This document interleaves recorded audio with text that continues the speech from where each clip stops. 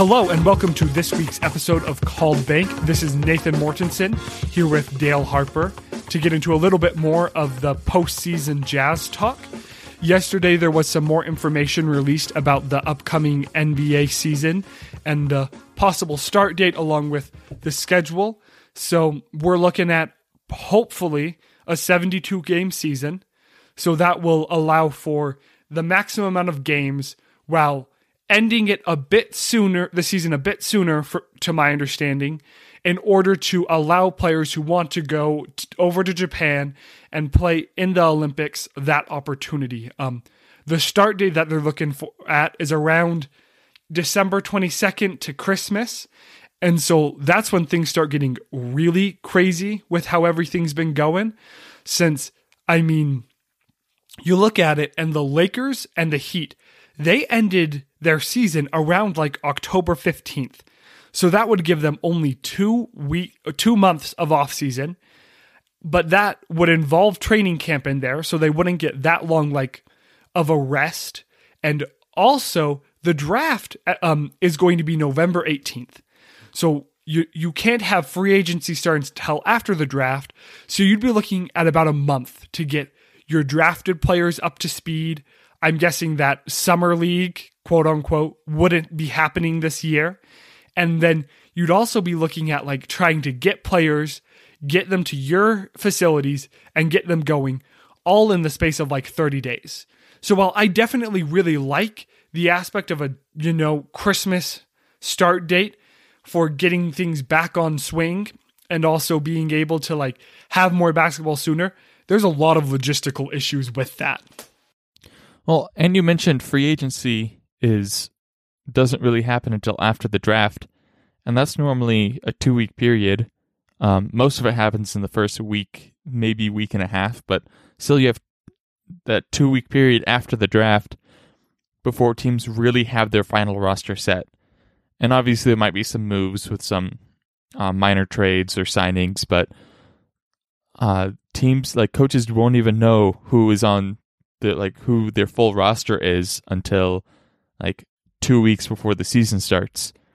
So that's going to be an interesting one. At least everyone is at a fair disadvantage except for maybe the Lakers and Heat, who are getting almost no rest, as you mentioned.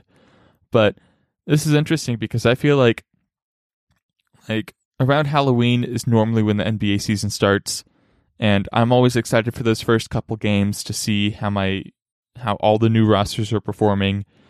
But then by the time it gets to Christmas, I kind of stop paying attention to basketball, except for on Christmas Day, because there's always exciting games then.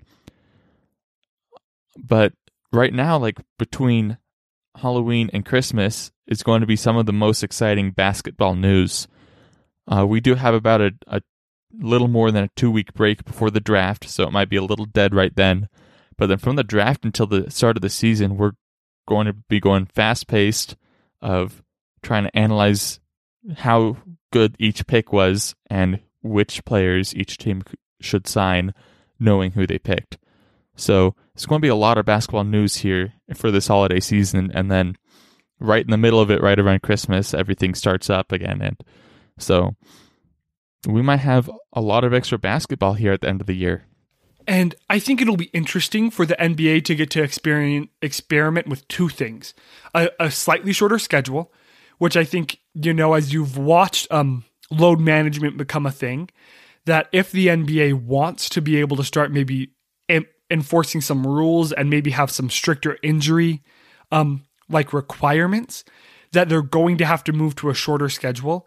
And while I don't know if this shorter schedule will have a bit longer breaks and no back-to-backs just because of the time crunch, they will get to see how a 72 game season goes and possibly use that information for the future. And well, like you said, I really like the October start date. I have heard a lot of chatter about how it would probably be a lot better for the NBA to try to have a Christmas start date. Because let's be real here. In October, you're competing with the World Series, not for a long time, but for a bit. And you're also competing with college football and the NFL, which you never really want to be competing with because those are definitely attract like really large fan bases. And if you were to start in December, your start would be competing with bowl season and, kind of like crunch time in the NFL and playoffs, but you would definitely have a lot more of the schedule to yourself than you do by starting in October. And you'd have that until April when you have to compete with preseason baseball and then the beginning of regular season baseball, which I think the NBA would win out on. And then you do also have some NHL. So I'd be very intrigued, and I guess this would possibly cause some problems with Olympic years, but to see if the NBA considers starting in December and maybe ending a bit later in June or beginning of July, instead of doing what they've been doing and starting in October, just trying to have more of the market share on them and get rid of the overlap with American football. That's true, because in the fall, you have Mondays taken by the NFL, Thursdays taken by the NFL. You always have a couple college games on Friday. Most of the college games are on Saturday, and then most of the NFL games are on Sunday. And so then if you want to, like, really the empty days are Tuesday, Wednesday, and Friday's pretty much open. But then if you have, like, with most people that are sports fans in America, they tend to go for the NFL over the NBA. So then if they're really diehard NFL fans and they're going to one game that week, they're probably not going to an NBA game that week, because that just kind of takes a lot out of your schedule, and they really love both. So that would be interesting to see, especially since at least for me and the people I know, like, summer isn't a huge time for sports. I do know a few like baseball fanatics who like they just love the MLB, but most of the people are just like, it's dead time, and the only exciting part of summer is like any free agency moves going on, or the draft for the NFL, which is right around the beginning of that time. So that would be interesting to see, have it move a little bit more into summer. But you did mention the issue with Olympics. So there's a lot to balance there, and the NBA has been doing good with the current schedule. So I think this is going to be something that they'll consider, but they probably won't make a huge move. They might move it a little bit later in the year, from October to maybe middle of November or something like that. Yeah, and so, like you were saying, I mean, that would be a big change, and they definitely need to get, the approval of the NBA Players Association to make these changes. And so that's why I'm really interested to see what happens, since I think that the Christmas start date is maybe more of an NBA exec like type of goal, and that the Players Association really wants more of an MLK Day start, which, I mean, would be really symbolic, with the social justice movement that's been going on, if the NBA started on Martin Luther King Day. But I'll be interested to see, since there are also a lot of players who want to go and play for the Olympics. And I don't think it would be fair to have the expectation, and I'm obviously not the players, and so I don't know exactly what they want, but I don't think it would be fair if they said, we want an MLK start date and we want Olympics. I think that they need to be willing to work with the owners on that and be willing to work with the NBA on that, because their salaries in large part are due to like the number of games played and, how much money is being made off of those games. And if arena attendance ends up being what it looks like it'll be for next season, which is never reaching full capacity, like, what's going to happen? I mean, I don't think that people are super confident about where the salary cap's going to be. Maybe this season it won't see a lot of impact, but like next season, it's going to drop. So, and if you have teams wanting to make big decisions, like the Jazz want to sign Gobert, and while he definitely earned the Supermax, like, that's a painful contract to sign, and it's going to be really rough for the Jazz to work and keep Gobert, but also be able to, like, keep money available to pay Donovan Mitchell in the future and to pay other players to be able to have a good core. Since I don't really think you've seen any teams any teams sign a supermax player and then be successful, just because it takes up that much of your cap, and it's really hard to build a core around them after you sign someone to a supermax deal. Yeah, I almost feel like the supermax is going to do more bad than good for small markets. But as you were mentioning with the players wanting to start on MLK Day, I thought it was an interesting point, because I was comparing like the NFL Players Association to the NBA Players Association, and how when the NFL, I think it was earlier this year, they made some changes. So one of the changes included an extra team in the playoffs, and their big pitch to the players was this will increase the salary cap, so you'll make more money. And the reason why the players approved it were because the majority of the players in the NFL aren't making much money. You have a few big name players that are making a lot of money, but then most of the roster spots are filled by people not making much. In the NBA, you have much smaller rosters and completely fully guaranteed contracts. So most people are making multiple millions, even if they're a bench warmer. And so when that vote goes through, if they were to start an MLK Day and saying, hey, we're okay with taking less money, the majority is probably won't feel it as much if they take less money for a season or two. And so that'd be interesting that might actually work in the NBA because of how the contracts and how the sport is set up. It's also important to remember that, like, when you think about the NBA, when you think about players like LeBron James and Kawhi Leonard and Giannis, like, all of them are in the minority. They're not like, you don't have all of those players. And it's important to remember that, like, rookies are in the minority. Like, role players are the majority in the NBA. And that's why you have the salary cap negotiations and like contract minimums and things set up all the way they are. Because, I mean, if someone could pay LeBron James $50 million a year, they'd pay LeBron James $50 million a year. But in order to allow for more of that pie to go to role players, like, that's how everything's set up in the NBA. So, and part of the reason that when people were talking about boycotting the NBA, you had players like Kyrie Irving and you had players like Dwight Howard. And I can't remember which Jazz player came out and he's like, hey, like, it's really nice for you to sit in your $10 million mansion and say you're not going to play. Like, I'm making like $1 million a year and like, I'm not as financially set as you guys are. Like, I'm going to be playing because that's what I need to do financially. And you guys have brand deals and have things that let you not play. I don't have those things. That's a really interesting point. I don't know.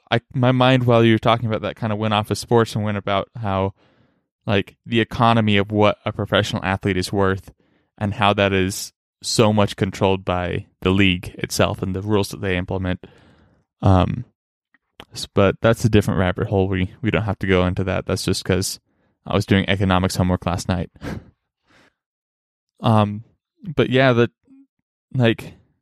as we said, it was proposed that NBA starting around Christmas. The NBA players are probably looking to start a little later, so we'll have to follow this and see what is actually decided. But a decision needs to come up fast, because if they wait until the draft, let's say, and then decide we're starting on Christmas, then it makes everything worse, because now you have a month to get ready.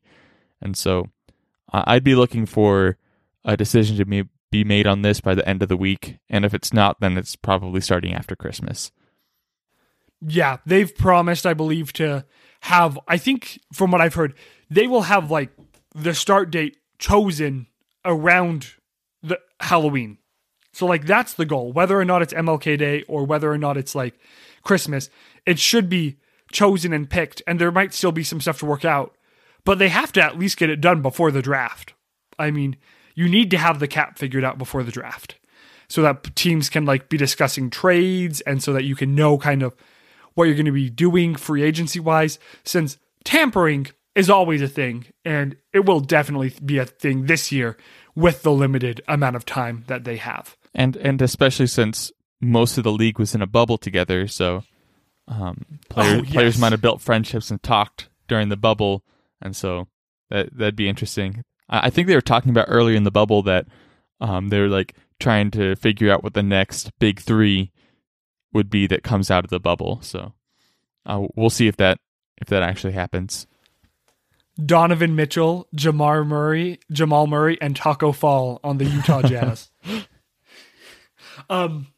No, but in all seriousness, we did forget one of the biggest things as it relates to Utah on the schedule changing. And it's don't hold your breath for a 2023 All-Star game in Salt Lake City, which is really disappointing, but 2021 All-Star game is almost definitely going to be canceled. And then does that push things back? I can't remember if I read that the 2022 All-Star game was also looking at possibly being canceled just to try to give the players guaranteed rest or something after the craziness. I don't know. But 2023 All-Star game in Salt Lake City, as disappointing as it is really up in the air right now. So fingers crossed that it works out, but not holding my breath on that. Yeah, that's kind of frustrating because the last All-Star game was probably the best All-Star game we've had since that one year when Allen Iverson actually took it down to the wire and pulled off a comeback win against the West. And he did that just because there's a chip on his shoulder that everyone was saying the West All-Stars were much better than the East. So that was really the only interesting All-Star game besides last year's. And so I'm hoping I'd understand this year, but I hope it doesn't get canceled too many years in the future, because they started to figure out something that made the All-Star game really interesting to watch. And so in other NBA news this week, to kind of divert our current path, I think the biggest one is probably the hiring of the New Orleans Pelicans new coach. And you had a couple things that you were telling me about that before we started recording, and kind of your thoughts and feelings there. Yeah, so the Pelicans, they fired Alvin Gentry and they hired Stan Van Gundy, which I think a lot of people weren't expecting that, especially after the Nets hired a very players coach in Steve Nash. I think people were expecting the way of NBA coach hires to go, you're going to primarily hire former players for teams that have potential star power like the Pelicans, so that they can get them used to the role of being an NBA star and get them there. But I think Stan Van Gundy makes a lot of sense, because if the Pelicans roster stayed together how it is for another 3, 4, 5 years, then it would probably be full of stars. You would have Zion Williamson in his prime. You'd have Brandon Ingram in his prime, who Brandon Ingram is starting to kind of get into his prime right now. But Stan Van Gundy, he's a very traditional coach. He doesn't take anything from anyone. He's pretty strict, and he runs good basketball. He knows basketball very well.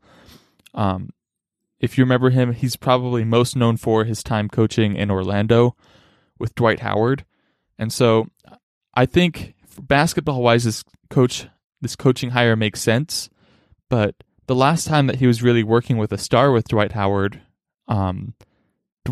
left because he didn't get along with his coach and Stan Van Gundy. So I wonder if I feel like it's even more of a players' league now. And so if players don't like the coaches, they have a lot more power to force them out. And so I wonder if Stan Van Gundy, if he's going to adapt to his role and understand that to be a little bit more of a player's coach, or if he's not going to, and if the players are going to react well to that hiring.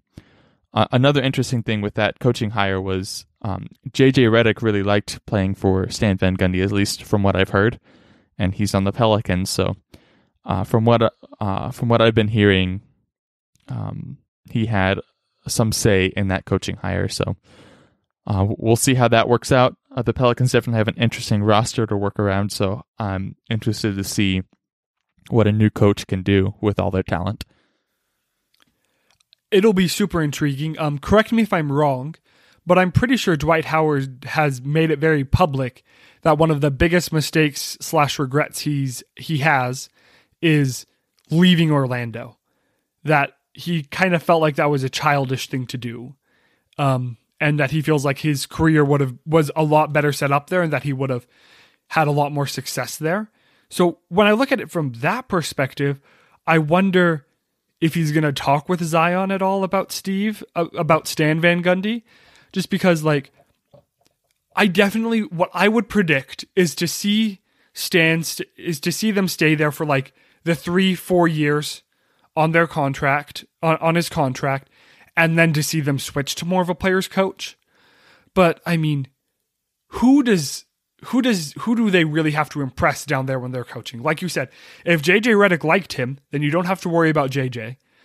I mean, if Derek Favors stays there, I mean, I don't think Derek's the type of guy who's going to be upset with a coach like that. Like he played here in Utah and he had some coaches that were pretty strict from my understanding. And then looking at it, like, as long as Zion and Brandon Ingram like make the right decisions and are okay with the coach, which they should be because they're still very young players, even if they are emerging superstars, like that could really just set up like a great core to then maybe pass along to a player's coach here, come 2025, and then have them built up to a good level to be able to shoot for a championship. Yeah, and I think that was the Pelicans' mindset with this hire was let Stan Van Gundy like get some basketball knowledge into them, help them be disciplined so that they can really fulfill their potential, and then once he's built them into a championship roster, have him just kind of hand the reins over to a coach who can guide them to a championship and like not get in their way. I don't anticipate there to be any problems with this roster. I know I mentioned that as a possibility before, but I don't know Brandon Ingram. I don't know what his thoughts about this are, and I don't know exactly Zion Williamson's, but Zion Williamson feels like he's kind of a quiet character, and he's very friendly and open to stuff, and so I feel like he's okay with the coach who's going to be strict and going to like push him there, because I don't think he would want to create any waves. Dwight Howard is a very loud character, at least he was when he was younger, so that might have been like just Dwight Howard's personality to get upset at something like that. So we'll see what happens. I think it's a good hire. I know Kendrick Perkins wasn't happy about that, but I don't think Kendrick Perkins is the greatest basketball mind around. Yeah, Kendrick Perkins likes to say a lot of things that are just outright outlandish. Like, they make great headlines, and I'm sure that the click-through rate on those is awesome. But I don't know when the last time he made a prediction that it actually came to fruition. Yeah, I've kind of stopped watching most ESPN shows because I feel like most of the people they hire are just like almost everything they say is just like clickbait. So it's not as fun to watch. I've started trying to watch like either smaller podcasts or shows or just third-party organizations that aren't like the huge sports broadcasting areas, because I feel like they give me better opinions and like stronger news rather than just a bunch of superlatives. So, what is the most clickbaity title we can use for this podcast this week? We should say that the NFL bought out the NBA. Okay. No. So now that we've went down a rabbit hole, I think we're going to call this week's episode. Before we do, shout out to Utah State, who has their first game of the season in football against Boise State tonight. So go out, support a local team, watch that. We're really looking forward to next week. Hopefully we can get a bit more into kind of the draft and where we see that going and what we think the Jazz are going to do with their pick. So thanks so much for listening. Remember to rate and subscribe on whatever platform you're on. And if you want to go check us out on YouTube, please do. Have a great week.